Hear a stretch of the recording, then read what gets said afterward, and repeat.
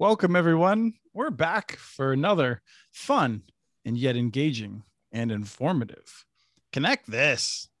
I'm excited to bring back our most stable. One of the four of us ever been described as stable. Our most stable lineup for talking about various issues. Today, we're going to be talking about financing networks, public and private. We're going to get into some details that are going to be, I think, pretty interesting, and we're going to keep it very we're going to get into the weeds a little bit, but we're going to make sure people can follow what we're talking about. Today, I wanted to make sure that I didn't forget, like I have almost every other time, to thank Rye for producing. Rye Marcatilio McCracken, our fearless behind the scenes person who makes it all work and figures out how to fix stuff when it breaks in the middle of the show. Today, for our panel lineup, we have Doug Dawson, the hippie accountant from CCG. And I just want you to know that the only time I've been called stables was the last time I owned a horse. So doesn't surprise me that you owned horses at one point or another. It wasn't that long ago. Yeah. We also have Kim McKinley, Utopia's top number cruncher. Welcome to the show. Thank you for having me. And I have never been considered stable, so I appreciate the introduction. Travis Carter, our stable co-host, USI Fiber's assistant bean counter. Yeah, and really bad at it, by the way, just so you know. So, yeah, but I try. And I'm Christopher Mitchell, ILSR's ledger lover. And the talent. Welcome, talent. Welcome to the show. That's right.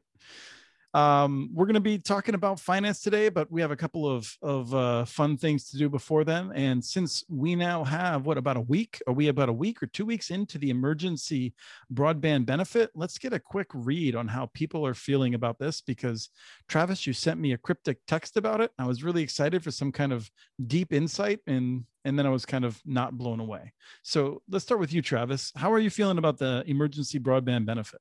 Well, let's break it into a couple buckets. Adoption has been pretty substantial, actually. We've got, I believe, over 100 folks now that are taking advantage of the EBB. But Doug made a point a few episodes ago about the odds of getting paid. Well, that's where this falls apart. So the API has challenges. The support, my understanding is the support system at the EBB program is overwhelmed. So you'll get a response every day or two. So what we've resorted to is a manual process to try to submit these claims into the system. And as of today, I think we have exactly 0 in the system, but we have customers up and running on EBB. Kim, how are you feeling about the EBB? So, I mean, most of the EBB benefits are coming through our ISPs directly. What I was really shocked about is how many ISPs asked me what the EBB was after it launched. So I thought, clearly the messaging to the ISPs wasn't the greatest launching this, but I've heard a lot of positive, and I, like Travis said, a lot of adoption in the first week of this program. So I think it just really takes and says the Lifeline program needs to go, and we need to adopt something more like the EBB. And now let's hear from the horse's mouth, Doug. Well, as of earlier this week, there was 1 million people signed up nationwide, assuming that they actually are be able to interpret their own system. But at that rate, the fund's going to last for like 7 years. So obviously, it's going to get a lot larger. So that's pretty good for the first week, because I'm hearing the same thing Kim's hearing. There's a whole lot of ISPs are now actually starting to look about how to get into it. And so that, it's going to really pick up, I think, over the next 2 to 3 months. So when you say that there's 1 million people, does that mean that Travis's 100 people are not counted because of the problems he's having in that? Well, he is the chief bean counter there. So who knows if he did it right or not. We're giving it the old college try. Let's put it that way. You know what I thought was most amazing is the number of people that called in with their code already qualified. That I found interesting. That is interesting. Literally called up and said, I was like 34 from the first day. Said, here's my code. I'm ready to go. So Travis, where did they get those codes? Yeah, that means somebody is coaching them in town. That's interesting. Yeah. Are you doing any marketing regarding your EBB provider, or how are they just contacting you? No, nothing. Our original plan was to do some marketing, and we were getting the templates and everything ready for an automated process. but it was we weren't having a ton of luck communicating with the EBB servers and what they gave us to use. So we actually just the other day switched to a manual process. So now now we're trying to navigate through that. So nope, at this point we haven't hardly said a word about it. Okay, so I just want to say that my reaction to the EBB as of this morning, or maybe it was even yesterday morning, is bordering on enraged. I'm furious. Like I'm so annoyed at some of the big national companies and how they're just trying to screw people over. I have, long thought that and argued that I do not think those big companies can help very much in terms of solving the digital divide. And I just feel like they went into the EBB with this attitude of trying to prove me right, which is nice. But frankly, I'd rather have some benefits flow to people who need it. I mean, this stuff about like forcing them to come off grandfathered plans, which once the press got noticed it seemed like Verizon backed off that. But it seems like some of the big cable companies are requiring people to consent to paying the bills once the money runs out, which was explicitly not allowed under the program, and the FCC might let them get away with it. I'm just really annoyed. This is why we don't have nice things. And Charter was telling folks that they might have to wait 3 months to get into it. I mean, the crazy stuff. The big ISPs are doing some really nutty stuff here. And this is not surprising. My theory of the big companies is it doesn't matter what happens in the boardroom. Those decisions are made locally where people have bonuses based upon it, and they do terrible things. Big companies are too big to actually manage, and a lot of these things are not, Verizon didn't do that nationwide. They did not have a policy. They had several managers who decided to run off and do that. When I say managers, they were probably regional VPs or something, but that's what the big companies do. They don't do anything right, because somebody goes, there's a bonus opportunity here. They're not the most hated companies in America because they treat their customers well. This is not surprising.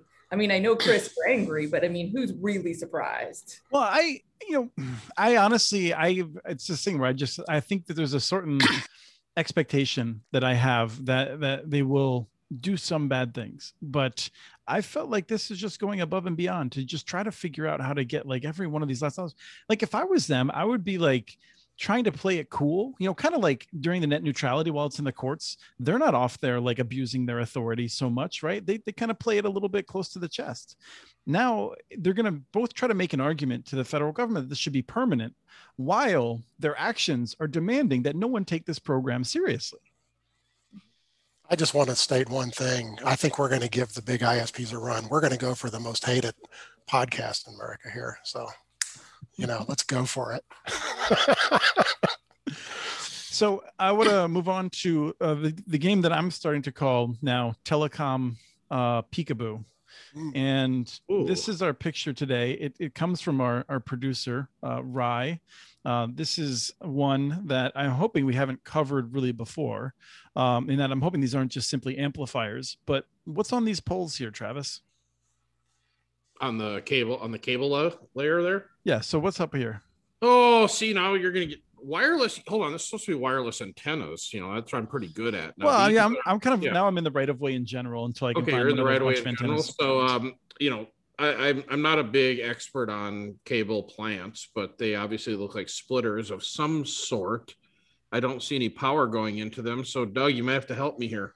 Yeah, but the thing is, I don't see any drops coming out of them. I don't either. Yeah. So I mean, that's what they look like. They're little drop junction boxes, but unless they're, I mean, they might be, that very bottom wire might be running further down the line where they split them off to customers. Yeah, I think they don't make a lot of sense. Yeah. It looks like you have like your backhaul coming in on the left, and then it splits out to maybe some distribution. Yeah, maybe in that area would be my guess. Yeah. But they also look ancient, man. So and then this one that's hanging off on the arm, that's a real creative way, I think, to get more space. So I'm going to guess it's a similar thing. But look how you have the wire coming into it and nothing coming out. I'm going to bet this is 90% of this might be abandoned, and that's very possible, because what happens, Chris, like when they update it to DOCSIS 3.1, they had to redo all these, and they might have just left the old ones on the pole. And so that, those could be the old DOCSIS, 3 ones. So What's this down here? And it is this. that doesn't look like it goes anywhere either, does it? What's at the end of it? A light? Yeah, I don't know. Yeah. This is that's Rye, where'd you find this? I wonder where you found it. It was in his neighborhood. He was wandering around back when his knees worked. Sorry, I hope I didn't violate HIPAA there. The bottom one looks like a street light to me. Kim, hold on. No, did you wanna I just want to know what you guys do when you walk around the neighborhood. I don't look up. I look up, and about every 30 feet I trip on something. So yeah. And it's amazing how much stuff is abandoned. Right. Yeah. Right. Or I should send over a few from down the road here. I mean, it's unreal what's up there. It looks like a eagle's nest. There's so many wires all bound up. And the power companies complain when you go to put something new on that you're putting too much load on. If they took all the old abandoned crap off, they'd have plenty of room and loading. So, yeah. Yeah, I think they often don't necessarily know what's abandoned, though. So that comes down to this challenge of coordination. So before we go into talking about how things are financed, is there anything else popping up that people want to talk? Current events? Anything fresh on your minds? Well, I'd like to just chat a real quick second about the NTIA grant rules that just came out, because they're really interesting. They push partnerships, and essentially they're going to give the networks to cities to own, and that's causing all sorts of havoc right now. I mean, I've been on the phone today with several groups who the city goes, I don't want to own that, and the ISPs are going, I'd rather have that on my books. And so we've never had a grant that did that before, and that's causing some real consternation here, because that's just not how it's ever really happened before. So everybody's going like, I want that money, but I have to do what? It's funny that you're getting that feedback, because I'm getting the opposite feedback. Really? People who want to own it, but they don't want to operate it. So they're like, I'm looking for an operational partner, but I want to own it. And that's that's there as well. So yes. So forced partnerships are interesting, but you got to have your grant request in by August. That's a very short period of time to make a partnership. And then I also saw that, if I understand it correctly, you have to spend the money in 1 year with the possibility of an extension for a second year. Yeah. And I've heard that some folks are saying like they wouldn't go anywhere near that timeline currently. No, you have to be shovel ready. You have to be completely shovel ready. And you have to have the feasibility study. Like I actually had a conversation with somebody and they were like, I want to apply for this grant. And I'm like, how much does it cost? And well, how much do you know how much the build's going to cost? I have no idea. Right. So they have no chance. Right. Yeah. My guess is they're not going to give all that money away. I don't think they have enough partnerships to show up to get it, because you also have the 25-3 issue to wrestle with. So I just don't think there's enough places where partnerships are going to pull this off. That's a lot of money they're giving away, and this is a very odd set of rules. It came out of left field. I don't think anyone expected this partnership thing. So. Well, I thought, this was the Consolidated Appropriations Act or whatever it was. I think it was the one that was signed by President Trump at the time. And I think it was explicitly going to be $300 million for partnerships, but no one really knew how that would be operationalized.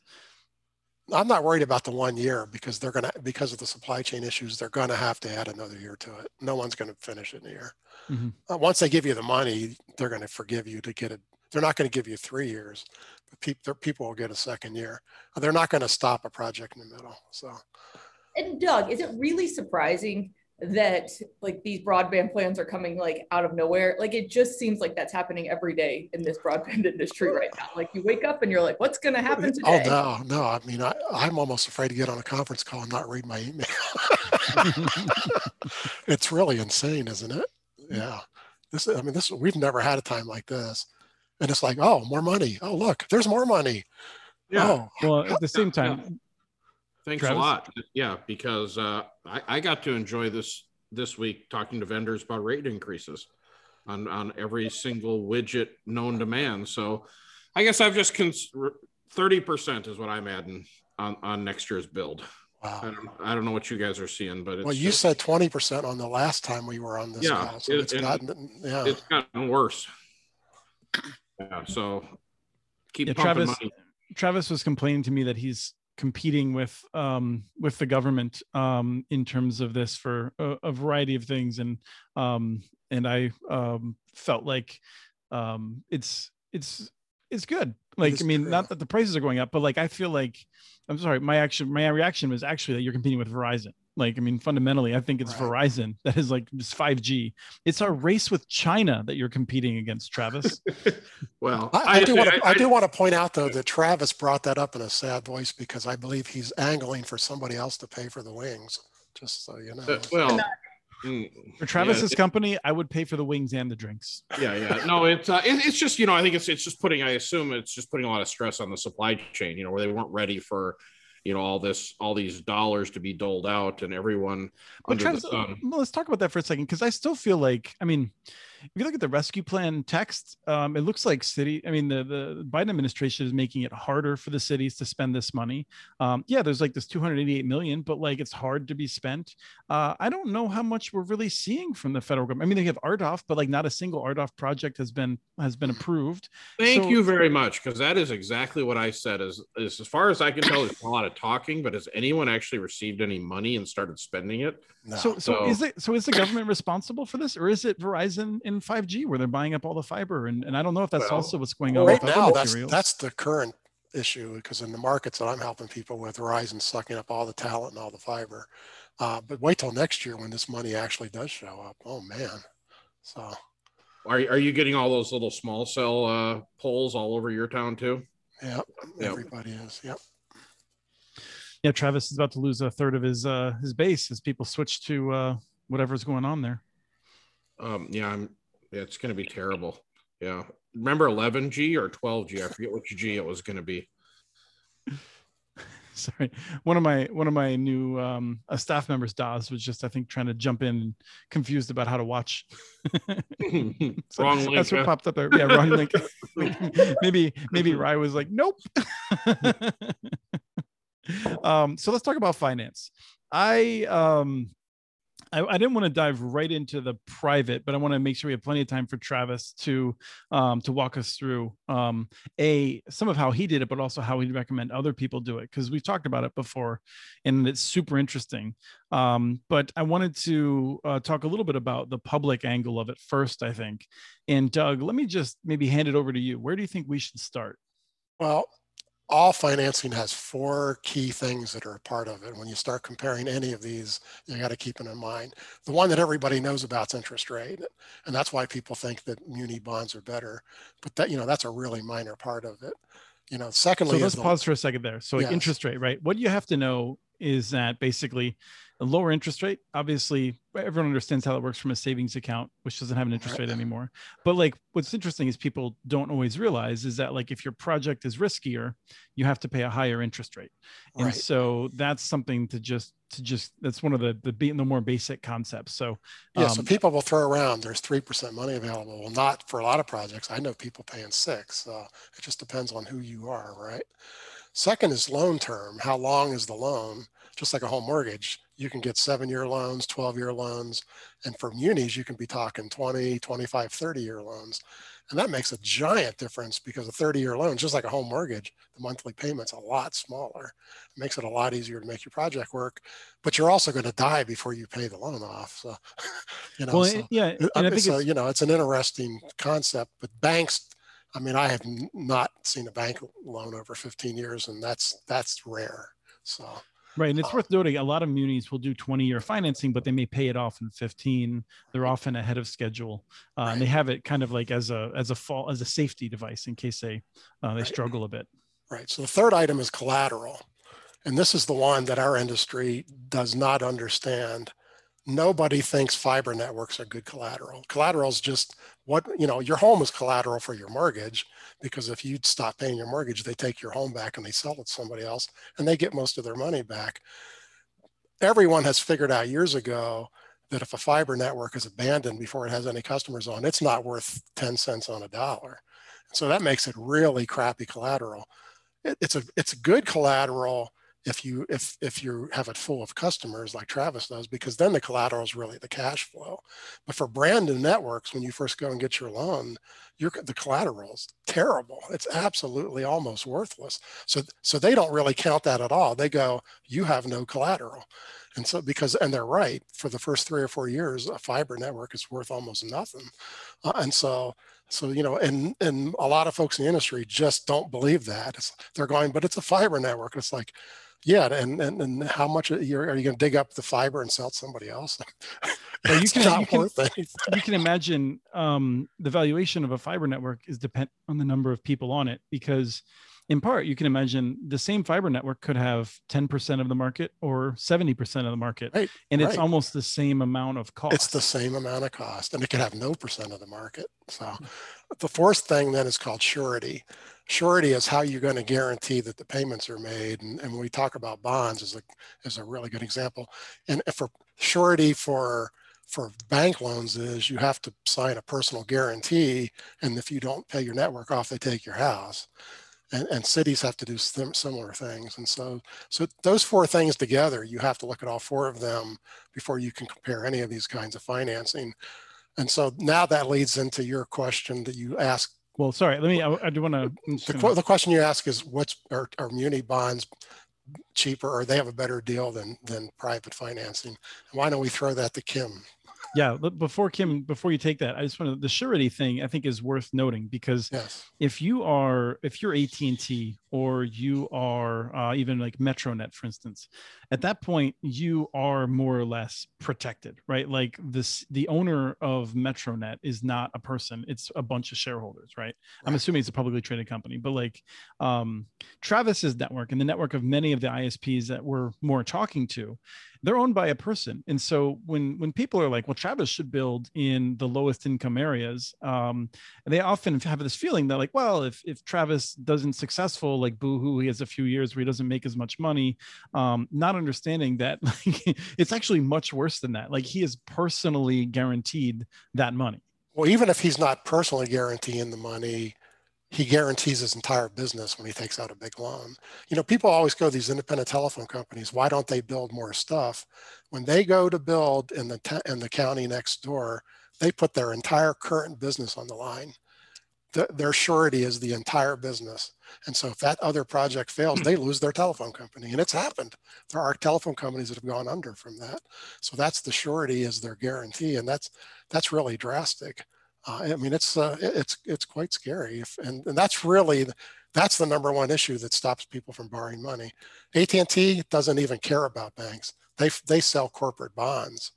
When they say I'm raising $10 billion, they just sell bonds and they don't ask anyone's permission. So they don't care about the state of the market at all. So, and they even set their own interest rate. Right. And let me say that I feel like people are like, oh, it's a sure thing. Like this is a great market to get into. Yeah. You know what was not a sure thing? The pandemic, right? Like there are events that come out of nowhere. And frankly, like the pandemic wasn't even a black swan. Like we all knew it was going to happen sooner or later. So let me get back to Kim. We know why this isn't a short market. We just said it, supply chain. This is no sure thing at all. Yeah, no, exactly. Like you can imagine, like, telling your customers, we're not going to raise prices for 5 years. And then in the second year, the supply chain goes nuts and all of your costs explode and your labor costs go up. Well, you're in trouble. So, Kim, do you have it super easy borrowing compared to private companies? I think we do, but I think it's because we have a track record that's been in place for many years. Like just like what Doug said, like when you're going out as a new project and trying to figure out how to fund this, I think it's very different than when we have a solid operation here at Team Utopia. Like I was just looking at the past, 3 years, we've done 8 bond tranches, and we have a mix of them. Like in new cities for Utopia, UIA, our sister agency, will bond for it, but we ask for a backstop from the city of some sort to backstop that debt, right? But in the UIA alone for the original cities, since 2019, all of those bonds have been backed by sales, by revenues, solely revenue. But a lot of communities can't do that. But like Doug said, I mean, our bonds are 25 years with 2 years of capitalized interest in them. So it's a 27-year commitment when we walk in through the door. But the last UIA bond was a 2.62% interest rate, which is just unheard of, right? And then I think I think that's the lowest. And when that went to the bond market, we had it was 3 times oversubscribed over the whole entire thing. But yet again, Utopia and UIA has a track record, and we're seeing a lot of people want to invest in our bonds. Somebody without a track record and a proven business model, it's going to be a lot harder to get down that path. Yeah. But let's mention what she just said here. the cities are the backstop. That's the surety. Right. I want to ask, For some reason, Utopia fails, those cities have to raise their property tax rates. I mean, that's what that means. So, well, they may. We've seen before in Utopia's case that Yeah. when Utopia's early debt, which was backstopped by a number of the cities, some of the cities had to increase taxes, others did not. And so I think it's always worth remembering, what is the risk? Is it a few dollars per person per month, or is it, $100 per person per month? And usually it's much closer to a few dollars per person per month when you compare the actual risk. well, it's only a big number if the project goes underwater and stops operating. So, but if they're a little bit short of bond payments, it's a little number, right? But, and I mean, our agreements with these new cities, it's actually, if they have to pay anything, it's a loan from UIA, or that they're loaning UIA back the money, which we haven't hit. And we don't believe, but we also do very conservative numbers. So we only bond for as much to break even on the bond. So if it's a 35% take rate, that's all we'll bond for installations and the construction of that 35%. Anything above that 35% of like installs, UIA pays out from their funds alone. So it's a lot less risk. And I think it goes back into, you have to have a smart business model when you're looking at these financial scenarios too, of how you want to do financing. And I think some of the missteps that people think will go in and say, I need to bond for a 75% take rate. And I just think that is insane, not smart. So then there's another thing you mentioned, which was oversubscribed. And I think that's also worth noting, because what happens is cities, they will approach the bond market. And I feel like with the help of some high priced advisors, they will have a sense of, okay, we're going to come in and we're going to sell this much debt at hoping for an interest rate of this much. And then if it's oversubscribed, then great, you might get a better deal. But in other cases, it might be undersubscribed, where you end up, you're trying to raise $30 million and maybe you can only raise 25 million. That happens. It does happen. And on top of that, in that situation, they also raise your interest rate. It gets very ugly. So, and you also got to remember, probably half of the cities in the United States don't have the capability to float a bond to build fiber. I mean, cities are just like people. They have a credit limit. So a lot of these little towns around, they can't go borrow $10 million. They don't have $10 million worth of credit worthiness. And so, bonds are not automatic. Now, so that's because cities, they have a certain amount of, based on their property tax-based value, they have a certain amount that they can issue debt in which they are guaranteeing that they would raise taxes. Right. But for instance, if like a town of several hundred people went out and tried to borrow $1 billion, like the ratings agencies would say, like, run away from this as fast as you can. So there are these limits effectively then that subscribe it. So if you have a ton of water projects and other things, that will have crowded out your ability to bond for broadband debt.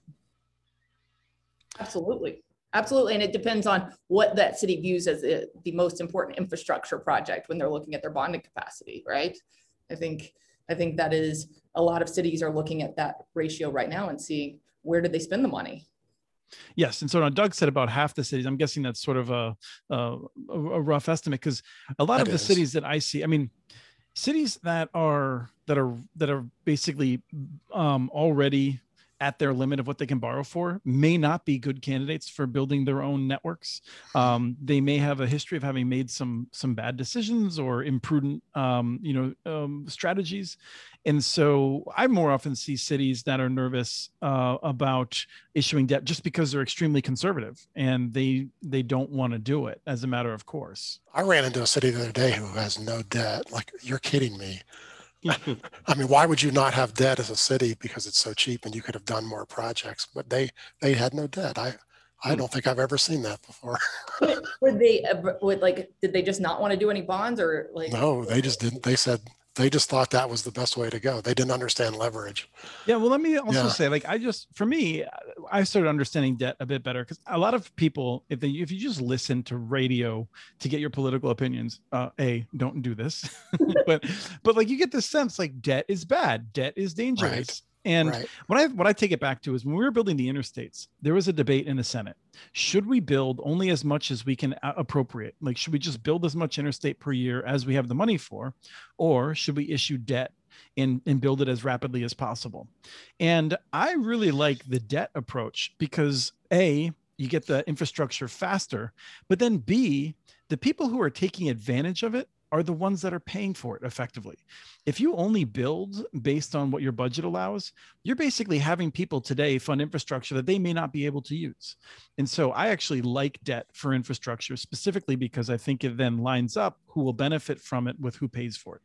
Well, let me follow up on what you just said, because that's how we first built the interstate. But since then, we went to pay as you go, and they only build as much new stuff as gasoline taxes support, which means there's a highway been proposed across the state of Arizona, which I believe is now in its 15th year.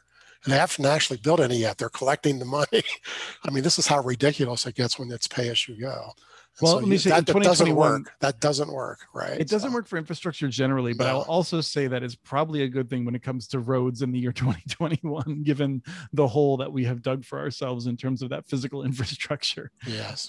So analogies can break down, but more or less, like that's, I think, a lot of the key issue. Now, Doug, you made the point that cities, it's hard to compare public to private.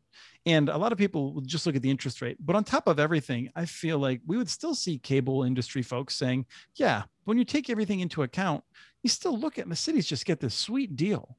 And I'm curious if you can tell us a little bit more about that's how that's complicated. Well, Kim already said it. One thing, bonds require for projects like this require capitalized interest. So you have to borrow the first 2 to 3 to 4 years of interest payments. So now a $20 million bond's $24 million. So yes, okay, I got a cheaper interest rate, but I'd rather pay a higher interest rate on 20 million than pay, a slightly better rate on 24 million. So you also, they also you have to borrow the shorty. Most of them make you borrow something called a debt service reserve fund. That's another couple $1 million you have to hit onto the bond. So all of a sudden, a real typical number is $20 million project cost around $26 or $27 million for bonds. That's not really that attractive. It's really not. So now, Utopia might not have to do that because they're adding little bonds into a larger existing project, but even they have some of it because she said they have capitalized interest. Yeah, so not all of our bonds have had cap I in the new cities, absolutely, because we're not. Right. We also believe on some of those that the UIA current cities aren't going to cover that 2-year build period to build up the revenue because it's just not fair. And we believe that every city has to have a stake in it. Because if they don't, why would we be doing it, right? But yeah, no, it's like we have a mixture of bonds and how we've done it. But yeah, no, I mean, it's an interesting beast. I always say that not one financial model works for everybody, right? Like I'm sure you deal with this, Doug, all the time. That just because it works for Utopia and UIA doesn't mean like it's going to work for some of the projects that you're working on and so forth. And whatever Travis is doing over there in Minnesota. Well, one thing, I think we'll go to Travis because we need to hear about bank financing, but yes, it takes me a half an hour to do the comparison for a city between bank financing and bonds. It's not an easy thing to figure out. Doug, what is that rate using what's that? Using the Chinese abacus. Yes. Yes. Actually, I have a special shirt that has an abacus on the front, and I just do this. So. Of course you do, Doug. Yes. I mean, so what does that blended rate become, Doug? Any idea? Because the term is unreal. 25-year debt term. Well, that's the thing is, how do you even calculate that rate? It gets to be a real crazy question. And you have to pre-borrow the debt. And what was that second tranche you have to pre-borrow? Their surety is normally you have to borrow one extra entire year of bond payments and you just put it in the bank and you sit on it for 20 years. And that's there in case you can't make a payment, they use that to make the payment. And so that's called a debt service reserve fund. A lot of them have that in it. So it's certainly not 2 to 3% interest when you're all done with it. No, when you're all said and done, it's a lot higher, right? Okay. So. But this is why in California, the governor has proposed this $500 million fund to help cities with their financing. And that is definitely there to help with the surety. I don't know if it deals with the capitalized interest or not, but the goal is to then bring that $20 million project back down closer to $20 million, as Doug said, by pooling the risk of all the different counties together. And then when they give that all to AT&T, we'll see what happens. It is California. I can't even. I know. We had a good comment in the chat. We've had a lot of good comments in the chat, but one noted that when we were talking about the debt of cities, someone had said there's a responsibility not to bite off more than you can financially chew. And I think that's right. I mean, this is one of the areas in which I am I'm, as someone who often finds myself more on the left of many policy issues, I am deeply skeptical of execution. And I feel like too many people have good ideas for programs and don't pay enough attention to how to execute them, make them work. And that's just been a major problem, because something might look really good, but if you don't do a good job making it happen, then it might as well not even be there. So I think it's important that as we're talking about this, we remember that we're talking about projections, and all of this assumes your ability to actually hire the right managers and get it done correctly. Well, I think that comes down to, this is not just about financing, it's about good partners and consultants, Right. and having people who know what they're talking about when they're giving you those numbers to go to the market, or however you're going to finance it. Because I think that is what I'm starting to see around the place is, oh, they're just almost like spitballing. This is going to cost you $55 million to build this project. Well, where'd you get those numbers from? Right. And what do those numbers include? Like, is it like $55 million of materials and like fiber? Like, exactly. And city officials usually trust it because they're like, oh, these people are really, they dress up in nice suits and don't wear tie-dye like Doug. And so they must know what they're talking about. No, not necessarily. I'm so glad that you said that, because I thought you were criticizing me, and I very rarely wear a suit. So Travis, I'm curious. Yeah, but you're wearing a suit shirt, so you're like halfway there. Don't trust me today. No. Don't forget, Travis, he's the talent, remember? I'm trying to class this place up a little bit. Come on, guys. Good luck. Yeah. And we already discussed you have the most expensive shirt on today of all of us. Wait a minute. We have not yet seen your sleeves. Oh, awesome. These are awesome. We love it. We're in love with it. It's a $9 shirt from a vintage store. I mean, we have to be, all right. work in the government. We have to be conservative with everything. Nice. So Travis, let's talk first about how you finance your network, and then let's end up talking about how you would be working with others and making suggestions about how they would finance it today. So if we go back in time, how did you finance your network? So the first piece, which I find is interesting, is after 26 years of doing this, me and my business partner are still personally guaranteed on the debt. So you're very, that is something you got to get your head around, that getting into this project effectively could ruin you if you don't execute the project correctly. And so we always talk about this crawl, walk, run strategy. And so basically in the private, you can only build as much as you can borrow, or that you can lever against your EBITDA. So let's just say that your bank covenants, you've got like a 3.5 times senior debt coverage ratio. I feel like you just left me way behind. Yeah, sorry. So anyways, how you do this is you set up a lemonade stand, right? And but the reason I babbled on is it really underlines the fact that, to me, this is the most difficult part of the business. It's the least appreciated part going into it, especially from IT people who always think, oh, the finance department, they don't know what the heck they're doing. This has been the most challenging component of building a fiber network. So let's peel the onion back a little bit. The only reason we were actually able to get into the fiber network business is we leveraged the business that we had already built in our data center business and our email business. If we wouldn't have had that, we would not have had a tangible asset. I mean, my personal guarantee is worth nothing at the time.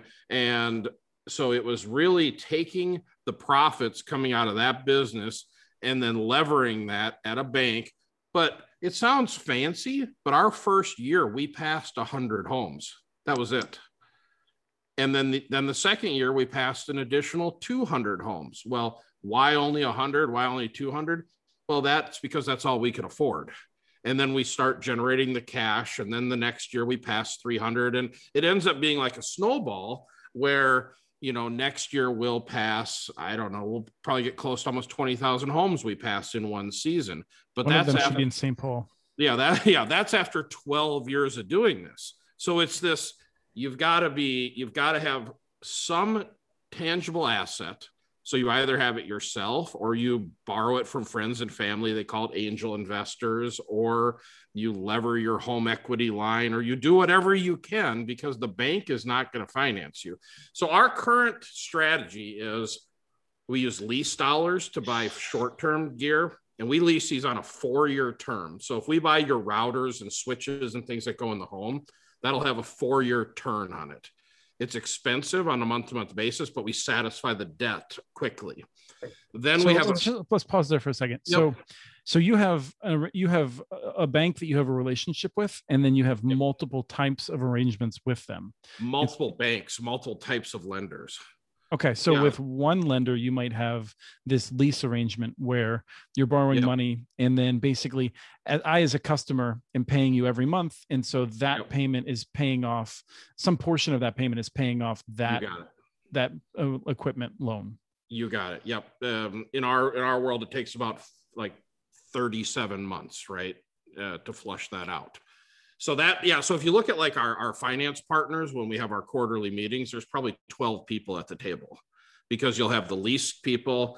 Then we have something called a mezzanine debt. And this we're about 2 years away from retiring, but this is a high interest only tranche of money that looks like, all right, here, fake, kind of looks like equity, that we can borrow money from a senior lender at a lower rate. This would be your traditional banks that we all have our checking accounts from. And so we use that. Then we borrow against that to get more, to build more fiber in the ground, to get more customers. And those are all on 10-year amortizations. So that money gets, gets paid off, but that money goes into a revolver. So when we pay it off, the interest the bank keeps, the principal we can re-borrow back out to build next year's build. You following me? So that's how you do it the bootstrap way. It took you 12, but it took you 12 years, you said, to get to that. Well, 26 years. The first, so exactly. First 14 of building a different business, levering that to start this business, and then slowly building it out year over year over year over year. While the whole time you got everyone telling you where to build and where to go, but they don't realize if you don't do this right, if you don't service the heck out of your customers and pick the right areas where there are customers, you can lose it all. Mm-hmm. So, but hey, nothing else to do. So lose it all includes his home. Home, everything. Yeah, you're done. You just nobody's getting into this, like private, like companies are getting into this because it's just too hard, and why the government should be getting into this, because Travis, you can't go everywhere. Well, the interesting point is, and Doug brought it up right away, is it's a great business to get into. Don't get me wrong. I mean, it's a spectacular business once you get over the hump. The problem is finding finance partners that understand that you're going to borrow money and you're going to bury it in the ground, and there's no tangible worth of that asset like it is like a combine or a building. That's the hardest phase. When you can find a cash flow senior lender that will look at your reoccurring revenue business and lend against it, now you're starting to cook with gas. So and I got to figure out what he does with a combine in St. Paul. Yeah. So I always thought that, if the government wanted to help entrepreneurs get going, because our first tranche was an SBA tranche that we used, which is, so you can get a senior lender to borrow you money because the SBA is backing, I forget, Doug, 80% of it or something. Right. And if the SBA could extend that, to give more capacity at that first tranche, I think you could see more entrepreneurs get into this industry. I think the industry that's ripe for this is the WISP industry, where they already have the technical wherewithal, but maybe not the financial wherewithal. They get with an SBA lender with extended SBA credit because you're building fiber networks. I think you would see a lot of people starting to get into this business. Here's the problem. Here's the problem you have, though, because even the SBA wants good collateral. Yep. If you want to use the SBA to buy a building, they're all over it. But if you want to do it to put fiber in the ground, they're like, that doesn't seem like it's worth much. I mean, the Institute for Local Self-Reliance has a lot of problems with the Small Business Administration, precisely because it was supposed to be about helping small businesses, and it's been hijacked by, I would say, in many cases, corporate actors. Example we often use is like, you want to develop an awesome like Kim's Big Glasses sandwich shop, and you go to them and they say, I don't know, this is risky. Like, what do we know? You go to them and you say, I want to build a Subway franchise, and they're like, oh, we're familiar with that. Yeah, let's make that happen. And so like it's a similar sort of thing where like they're looking for cookie cutters because they're not trying to figure out how to like build the best small businesses. They're people who have families who are just trying to make sure that they're not being attacked for having a bad portfolio of loans. They don't want bad loans. Correct. Yeah, which is ridiculous because like we want them to have bad loans. Like we want them to be funding on the edge. And this is the same issue with the rural utility service, I think. Right. They're too and the other problem with SBA is their biggest loan right now is only $5 million. That doesn't go very far. Mm-hmm. That doesn't get you hardly anything. So, but there's a couple of things that you said there, Travis, that I want to go back to. One of them, I think, is I do think that when you look at this, you were mentioning the value is not in the fiber in the ground. This is where the people are so key. And I've, in talking with a different ISP, I got a better sense because he noted before others that private equity was flooding into this to buy ISPs. And then what are they interested in? They're trying to find human talent that is good at managing these networks, because that's where the value is. It's not in the fiber. It's not in the equipment. It's not in the billing system. It's like people that can figure out how to manage it all, make sure the money's flowing in the right ways and things like that. And so that's where there's a problem. And so Travis, your answer is like, let's figure out how to have the government help more of these private networks. And I think Kim and I are more like, no, this is a sign that this is a very bad business for the private sector to be in charge of. And I don't mind if people want to go out and use their own money and like do this in the way you have, Travis. But like, if we're going to use public dollars, I feel like we want to be doing it in a way that is going to like make sure that we have more benefits to communities. But what about the execution side? You can't have it both. You know, because you also said they're going to be poorly executed. No. And that's an awesome. Would. That's an awesome. I think that's a concern. But I think, if you look at Utopia, if you look at like the vast majority of municipal networks, they may have stumbled, and many of them have stumbled. Utopia like really fell on their face and got up and fell on their face. So that's starting, Chris, until I started. But thank you. Right. But like that's the issue though, is definitely one of execution. But I really don't want to see us like going through this like Rube Goldberg machine to plop out a private owner of a network who in 5 years will sell it to Metronet, who in 5 years will basically be Comcast.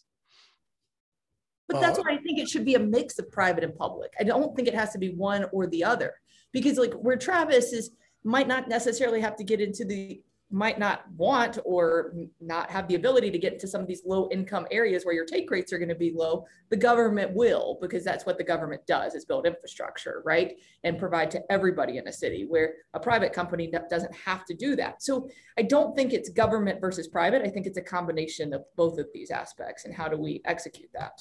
Well, and there's another good point to be made there that Travis just made, because a lot of communities are going to use some of this federal money to build broadband, and they have no experience, and they are not going to execute well. A lot of this money is going to be spent poorly because they go, this is what we really need. And they're not going to find an ISP partner this year. I've been calling around for a few clients to find partners, and partners are all getting full too, just like every other part of the supply chain. And so, we're going to see some very terrible municipal projects, especially in smaller towns, come out of this. Now what'll happen is if they build it 4 years from now, somebody will come in and buy it back from them cheap and make it work fine. So if you get the infrastructure built, it'll eventually help you, but it's going to look ugly here for a while, I think. Well, that's where I feel like there's this larger issue that I think Bruce Patterson does a terrific job talking about, which is that cities should be focused on building infrastructure, not services, right? Which means, I think, more often conduit, maybe fiber, and actually focusing on those long-lived physical assets, and then working with others to turn that into a medium that delivers services. I agree with that, Chris, but I think too is what we've seen is a lot of cities go out here and they build these great conduit networks, but they haven't talked to anybody who actually build fiber. So the conduit's useless. because And they don't put enough access points in, so Yeah. you can't actually use the fiber. yeah, right? exactly. Right. So we talk with cities all the time that were like, I have a conduit network, and you're like, great. Great, it's worth about this much. yeah, I mean, so let's be clear, like if only we had some good consultants to help out with that. Well, they never ask. They always come to us later. They go, help us find a partner, and we go and look, and we go, your conduit's worth zero. Sorry, dude. Right, and Yeah. that's because you're talking about, like, if you have an access point every quarter mile, you're doing it very wrong. Very But wrong. you want to make Yes. sure that you're getting those rapidly increasing in price handholds out there in order for people to get into it. Travis, this is where I've been pushing you and Doug to see if we can develop kind of like a reference architecture, which is, as far as I can tell, more or less basically like, yeah, you should have 2 or 3 handholds per block, like depending, but more or less that's what you do. Mm-hmm. Ideally, you want one at like every 4 houses. That's the best architecture. It's just more expensive. Except you don't want all those phone calls from the I know. from the neighbors. We started out with 6 per block. We went down to 1, and we paint it green. And yeah. Travis, I'm just better at customer service than you. Then we have 1 per every 2 houses. You have a handhole or a flower pot? We have a flower pot, but we don't have a handle. Yep. Yeah. But yeah. Yeah, I don't know, Chris. I guess it would be a fun and fruitful competition to take the 1,700 WISPs in the country and fund them to the point and take 1,700 of your government agencies and see who wins the race. Because I will bet you another round of chicken wings that all this money that gets pumped into the economy will very minimal, if any, significant change. And at some point, Travis, we're going to have to talk with you about how to make a proper bet, because if you're already buying the chicken wings and you're going to bet the chicken wings, I just don't have high hopes for any of this. I mean, there may be 1 or 2 success stories, but I don't think you're going to see any major change in anything. For instance, trying to deal with government as a private company, it's almost pointless. But so Travis, you've tried to deal with a few governments in Minnesota, of the largest cities in Minnesota. I mean, I feel like when I talk with ISPs, there's a mix, and frankly, I think we're seeing governments learning more about this, local governments learning more about this. And but I don't want to dwell on this. I want to move on to get back to financing. How you would have financing. And before they do that, there was a question from someone. They didn't understand, Doug, what you meant by partners were getting their dance cards were getting full. So what is that? Is they just don't have the capacity to do more partners? Again, let's just say that I'm an existing either telephone company or a cable company, but a small one. So I'm somewhere in rural America, and I've got my 2,000, 4,000, 8,000 customers. And now 6 communities around me come and say, I'm getting all this grant money, come over here and help me. They can't chew those all off because they won't tackle something they can't do well. And so they're going to look at those 6 opportunities right now with this grant money, and they're going to decide to partner with 1 or 2, and that leaves the other 4 nearby communities with nobody to help them. And so now Minnesota, where you 2 are at, doesn't count because there's a ton of independent of ISPs there, but a lot of states there isn't. I mean, I work in places where there's no real natural ISP to help you. So getting grant money is no good if there's no natural ISP to be your partner. And so, but every one of these ISPs that we know can only chew off so much work. They run out of capacity as well. And so, and the best way to describe that is grant money is not really free. The company still has to hire people and pay them and make all that stuff work. And if you're a little guy with 20 employees, you're not going to grow to 60 employees fast. Well, especially if you're going to lose your number 2 and number 3 employees who are going off. Who are going to get lured off by somebody because they're all going to be lured off to other grants. It's going to be, Travis, it's going to be a tough couple of years. A lot of these ISPs are going to find out that they bit off more than they can chew. Even if they're getting to use free money, it's going to really hurt them. So that's what I meant by it. Every single part of our supply chain has a natural limit on it. We have there's a question. Finance limit. There's a natural operational limit. There's a natural everything. So we have a question about reference architecture, which I think will be a good future show to talk about. Travis's cookie cutter approach that he's described to me over wings. Yeah, Travis, yes. so let's talk about this. Let me throw this image up that you sent me of your, unless you don't want me to, of your cabinet. No, that's fine. And you could talk about why this is relevant. So what does this have to do with financing? So the rationale was this is the tip of the spear for us. So a new area, we're just simply going to drop a relatively inexpensive cabinet, like a lot of guys, a lot of companies do, and serve an area. Because again, I've seen a lot, and Doug probably can talk more about this. I see a lot of these communities that try to build these big rings around everything and, burn up a ton of cash building the backbone architecture, which I guess I can understand to a certain extent, but I'm more of a mindset of drop this right in a neighborhood, go get 300-400 customers, generate some cash flow, drop another one in another neighborhood, generate 300-400, get 1,000 customers. Now let's say you got $60,000-$70,000 a month coming in. All right, now you're starting to get somewhere. Then build yourself a proper central office and take it from there. Again, this crawl, walk, run kind of thing. Everyone thinks they need 10,000 subscribers. Well, sure, you need 10,000 subscribers, but you need to start with subscriber 1, and you need to figure out a method to get that subscriber as inexpensively as you possibly can.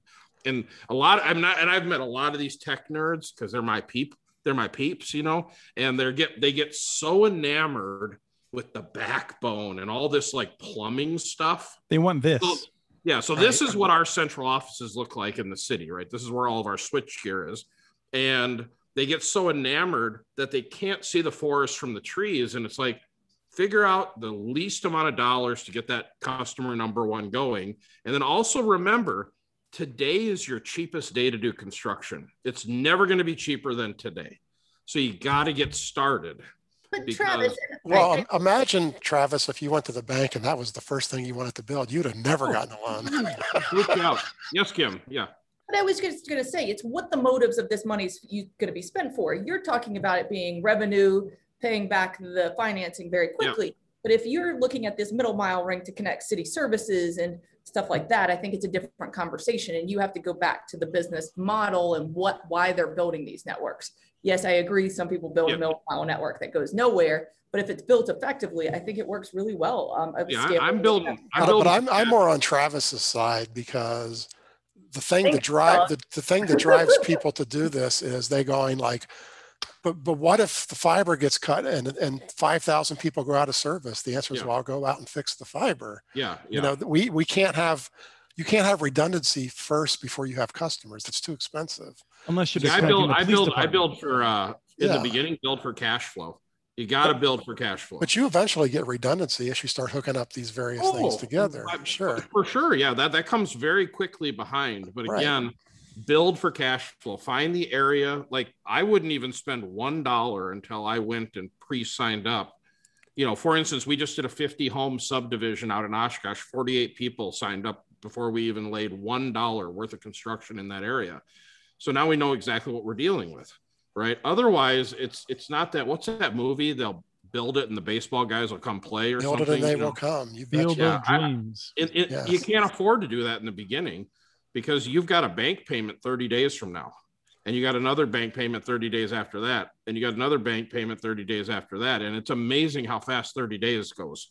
I mean, boom, boom, boom, boom. I mean, so for one of our newest cities, Pleasant Grove, their bond was actually less because we already had fiber in the city from building out businesses and basing our ROI on those business connections. So it's just a really different model of how you're going to take it. I don't think one is right over the other. And I think that that's where I believe in this government whole holistic city approach. You believe it as a revenue private business approach, which I just correct. Yeah, I don't have taxpayers to fall back on.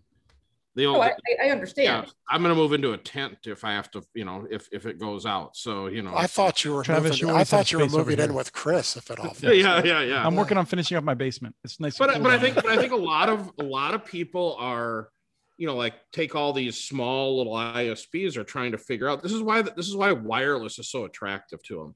You can buy a $300 radio, you can stick it up on a tower, and now you can serve. And here it comes, Chris. But you can't get to the dream of gigabit symmetrical. You have to get fiber. And the FCC's 25.3 is a damn travesty in this country. All right, there you go. So fiber. And well, I mean, the other issue, if you just ignore the speeds, I think, is that at a certain point you have all of these radios, and it feels to me like you're just juggling more and more things, trying to keep it going. So, like Travis, you had what, 2,800 radios? You probably still do. We still have them, and it's a maintenance nightmare. Right. You know, fiber is not. Fiber is so I guess my whole point is it's okay only to put in a few hundred feet of fiber year one. It's okay. And it's okay to get 100 customers. And likewise, so a proud moment. I was just talking to an established municipal recently about areas around them and opportunities for expansion. And we were talking about how we're worried that a number of these cities will feel like they need to build their own head end, which not even clear that you need to have linear TV, but if you do not build your own head end. Like, there are so many around you. I'm not even sure you can buy a head end anymore. So, but the point is that, like, so whether it's your network operations center, whether it's your customer service, like if you're putting in like the fiber to 100 customers, you don't want to hire someone that's working all that, like sitting behind a desk answering phone calls. Probably you want to work with an established ISP that will offer you a good rate to monitor your network in the evenings and weekends at the very least, and similarly to answer your phone calls. And over time, you may not want to always be contracting that out, but early on, you really want to. I think you really want to minimize the sort of things that you're responsible for going wrong. Well, I totally agree. And again, I only look at it from the optics of a private company. So, but the good news is after 12 years, there is no more bank debt. We cash flow. So our builds every year are out of our cash flow. So the debt we take on is to expand beyond our cookie cutter template. So I'm a real fan of this model. It's just, you got to be patient, and it's 24 hours a day, 7 days a week, every day. And, you know, you got to service the heck out of those customers, because that bank debt is hanging over your head. Well, and let me tell you what it's like for the small guys, because they come to me for a month and they go, because they know this is profitable. They know this is a good business. And they come to me and they go, I got this awesome business plan. You know, I'm going to go down to the bank and I'm going to go borrow $4 million. And I'm going to build this neighborhood. And it's like, dude, they're not going to loan you $400,000. No. And they don't believe me, because they go, but look at the business plan. Yeah. Look how much money I make. It's like, but you have no collateral, you know, and you have no personal wealth. And then there I go. And if I really work hard, I might get you the 400,000, you know? And they just don't believe this. They just don't believe this. And you have to start at starting at 100 customers is the only way to do it, unless you have a rich backer. But it's back to, we all need a smart business plan and how you're going to really succeed. And I think that's what I keep hearing through this conversation, is that you can't do it without a smart business plan and smart business people who are running it. Right. Too. Yeah. Or like what we're doing now is, again, in our pilot project in Wisconsin, we're funding the first $4 million to get it off the ground. And then we'll turn it over to a new senior lender to run from there. But here's the problem with that. We took an equity position in the company, right? And so if you're willing to give up half of your business or 3/4 of your business to get that first seed capital that's out there, but that is the most expensive money you'll ever borrow in your life. Yeah, so borrowing from your own equity is way more expensive than bank debt. It's really Yeah. That's why I paid, what did I pay? 16% interest on mezzanine financing, you know, because I didn't want to give up the equity. I knew it was going to work, but I just knew it was going to take time.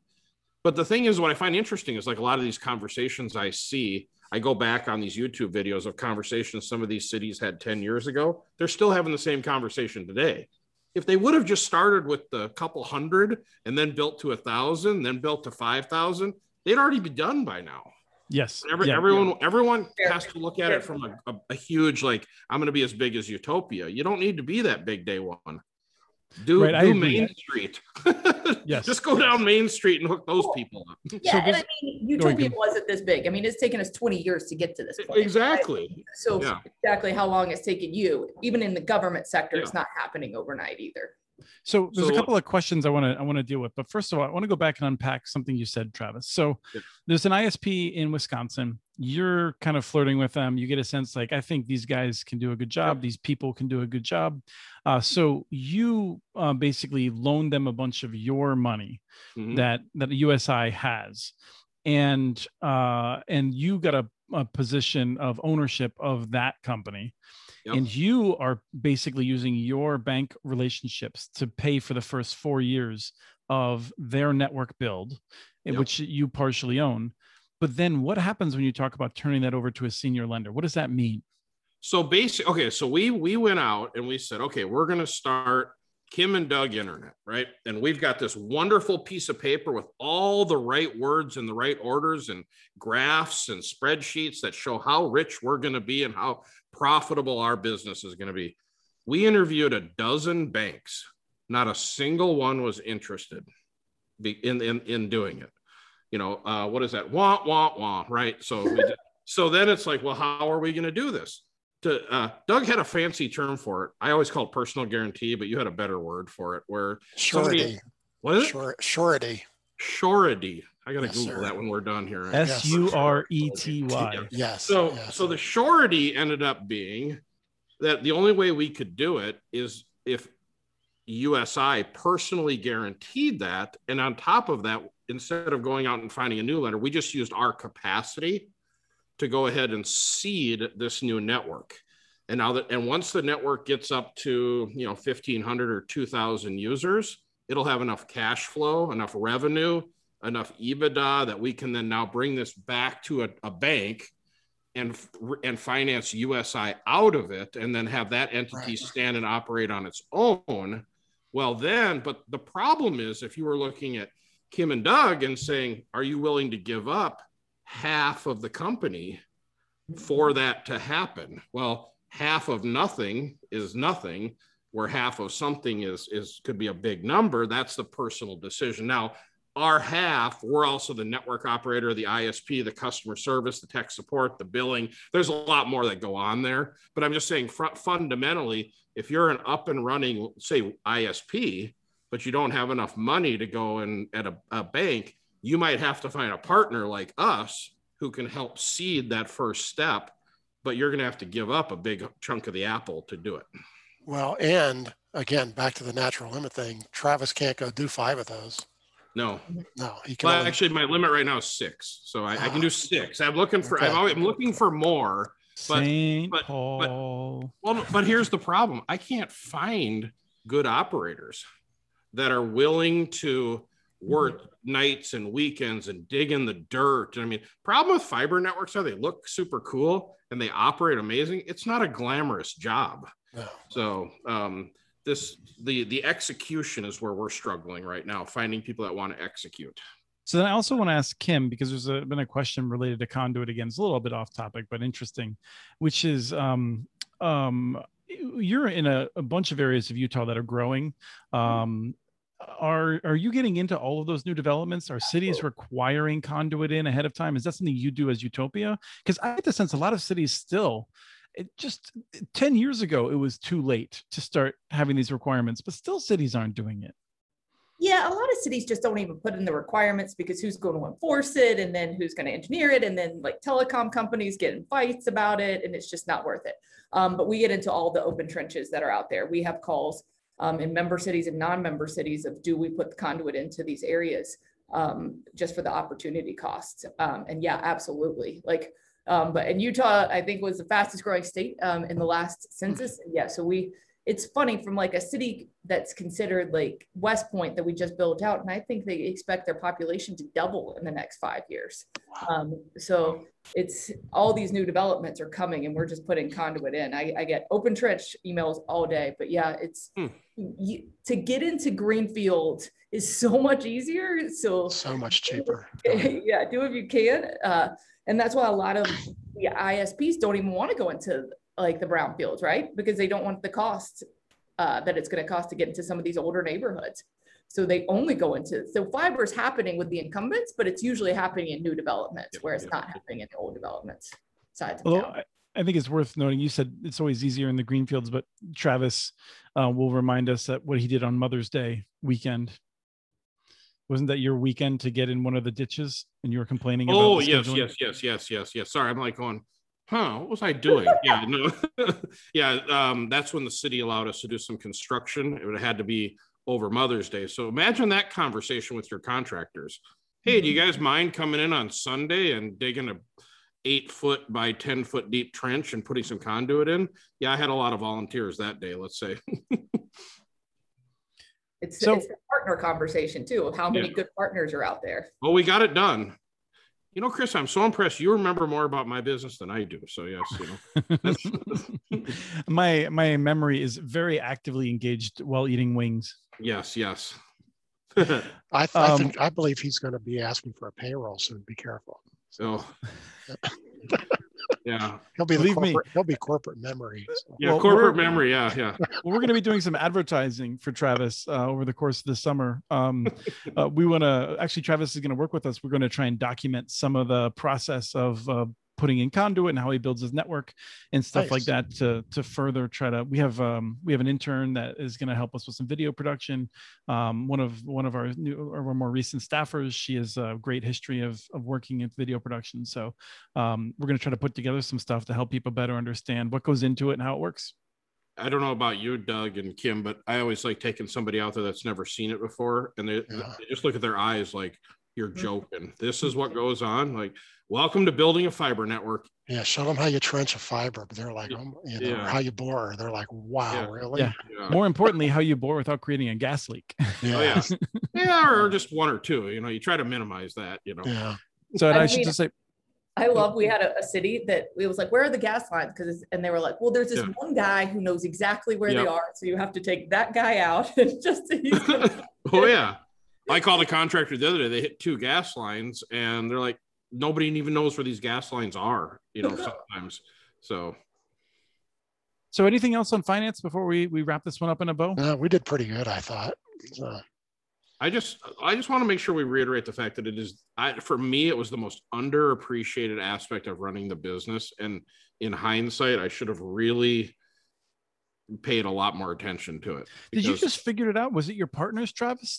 No, we went through a bunch of CFOs, and we finally brought in, I always say he's the Michael Jordan playing on our pickup game at the YMCA, and taught us really how to really do it. And as we have a relationship on a technical front, and we kind of talk the same lingo and everything, there's a whole different set of lingo and people and contacts that are in this on the financing world. And if you can get plugged into that, it's amazing. I mean, I babble on these kind of conversations, but when we get into the finance conversations, I sit and be quiet because I don't even know half the things they're talking about. And I just described that you have to know how to talk bank. And so people just don't. Yeah, you do. And a lot of these people that are running ISPs, I mean, they're, I don't know, they're not the most extroverted people in the world. And so to go down to a bank and talk, talk dollars and cents is not their skill set. But what I'm seeing too is there are a lot of people who want to invest in the broadband right now. I mean, it is everywhere that I'm hearing from investors and whatnot, and saying they want to invest and they don't have opportunities as well. So I think it comes from both sides.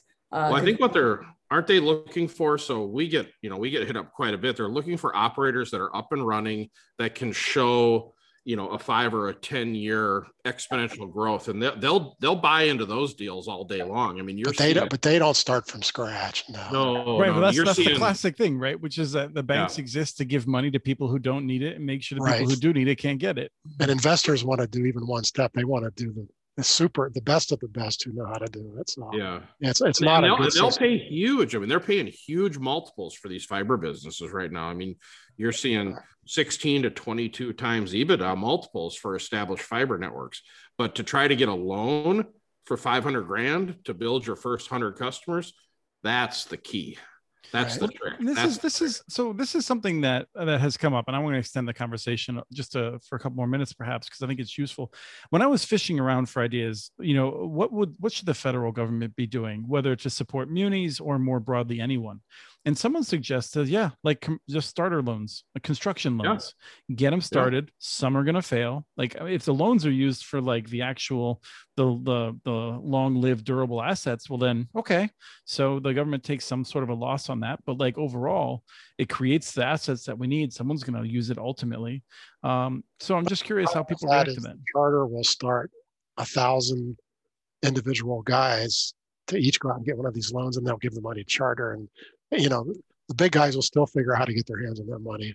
I hate to be that cynical, but that's how it really works. No, I think that's a very good point. Mm-hmm. Doug coming in as a negative Nelly on. That's my job. Because that was always my thought. If you gave each of the, let's just say you gave each WISP $500,000, instead it had to go into conduit in the ground and it had to go into fiber, and let's say half of them succeeded, you'd have what, 800 networks up and running, and that's pretty good return on the money. Yeah. Well, and this is where it blows my mind, the federal government, when they talk about dollars. I mean, here we go. I can't even believe I'm going to say it would only be an $800 million project, right?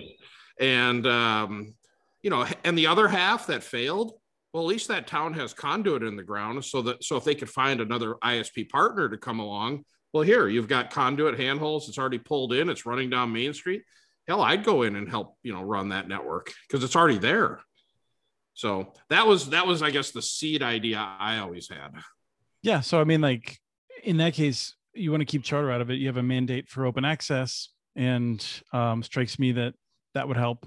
Although I'll just say no, well, it won't, because then what they'll do is the little guys will start it, their companies will go bankrupt, and then Charter will buy them. So, there's a way around. There's a way around every rule. Just so. Yeah. No, you're right, and I mean, like we've seen the government try to encourage open access before with BTOP, and they didn't have the capacity to enforce it. No, they didn't. But I think this has been a good conversation. I'm sure it won't be too long until we have the two of you back on again, so we can horse around some more. I didn't have anything after that. I just want to say go buy bigger glasses then. Yeah. Yeah, pretty soon all we're going to see is glasses.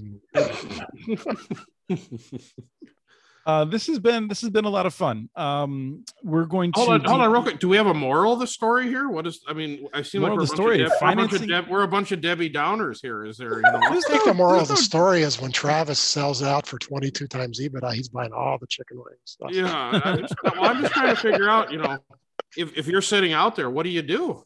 It sounds like there's nothing you can do. Oh no, I think there's plenty of stuff. First of all, like a lot of the people who are tuning in are just trying to understand this space. And like a lot of them are sitting there waiting to hit rewind and listen to it again because they want to try and understand it. Okay. Do you think we hit the points because I'm a real proponent. This can be done. Well, we'll find out. And this is a great business to get into. Don't get me wrong. It is. But you chase the revenue. Don't chase the fancy technology. That's the thing. Chase the revenue. Right. And we'll talk in a future episode about how Travis does it, about how you put it together, how you don't go off and buy carrier grade stuff constantly. How you've made it. Kim's the only one I've really ever met that's in line with the active Ethernet plant, because I think it's the best way to do it, because you're not pigeonholed into a technology. But we can talk about that later. Yeah. It goes down to, are you really cost efficient and how to make money? Because we're talking about financing, but there's so much behind the financing and the operations to keep these projects running, like Travis and we do. My last words is a different way to say what Travis said. What I tell everybody is cash is king.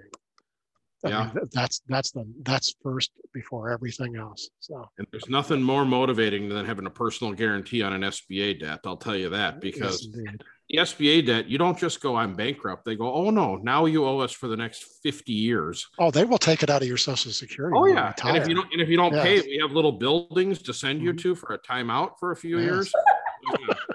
No, I'm pretty sure that's not how it works. I'm pretty sure that if, for instance, you're running a company and you make irresponsible decisions that lose tens of billions of dollars, that you actually get a major retirement package and you get to go buy islands in the Pacific somewhere. Oh, you get a $20 million leaving bonus is what happens. Right. No, I'm talking like you borrowed $500,000 to build an internet company. No, I know what you're talking about, Travis. I just want to bring in AT&T, where I cannot believe just how America works with like these CEOs. I mean, has anyone actually bothered to do like a study to figure out if you can at all judge how successful a CEO has been based on their pay?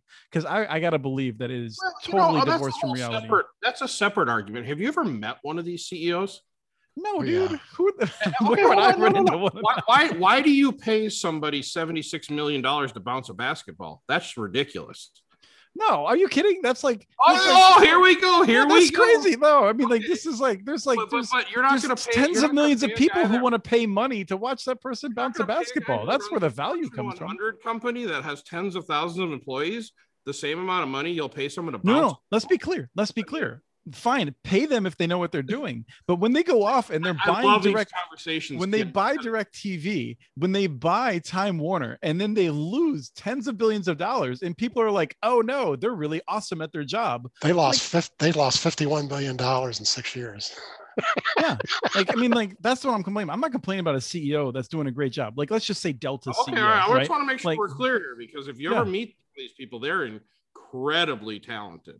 And I always deflate people when you talk about throwing a little ball, or like little bat people, or the little, basketball people making all Travis this money. Isn't going to slander volleyball, which he loves. And that seems to be perfectly acceptable to people, but to pay somebody who's highly competent to run a Fortune 100 company a lot of money, I'm all for that. Okay, listen, we're gonna have wings. Sorry, let me just wrap this up, because tonight we're gonna have wings, and I'm gonna talk to you about what an offensive lineman has to know, because it is freaking incredible, and Doug knows better than I do. Before we end this, how do you feel about pickleball, Travis, and how much? Okay, my jam is women's college volleyball. Just so we're crystal clear here, right? That's right. University of Minnesota. Here's my opinion at the pickleball. You don't want to live anywhere near the court. That's just a dreadful sound to hear all day long. So, am I old enough for pickleball? That's the other problem. Isn't that like I'm only 50, so I thought that's yeah, you're not there yet. No. Okay. Yeah.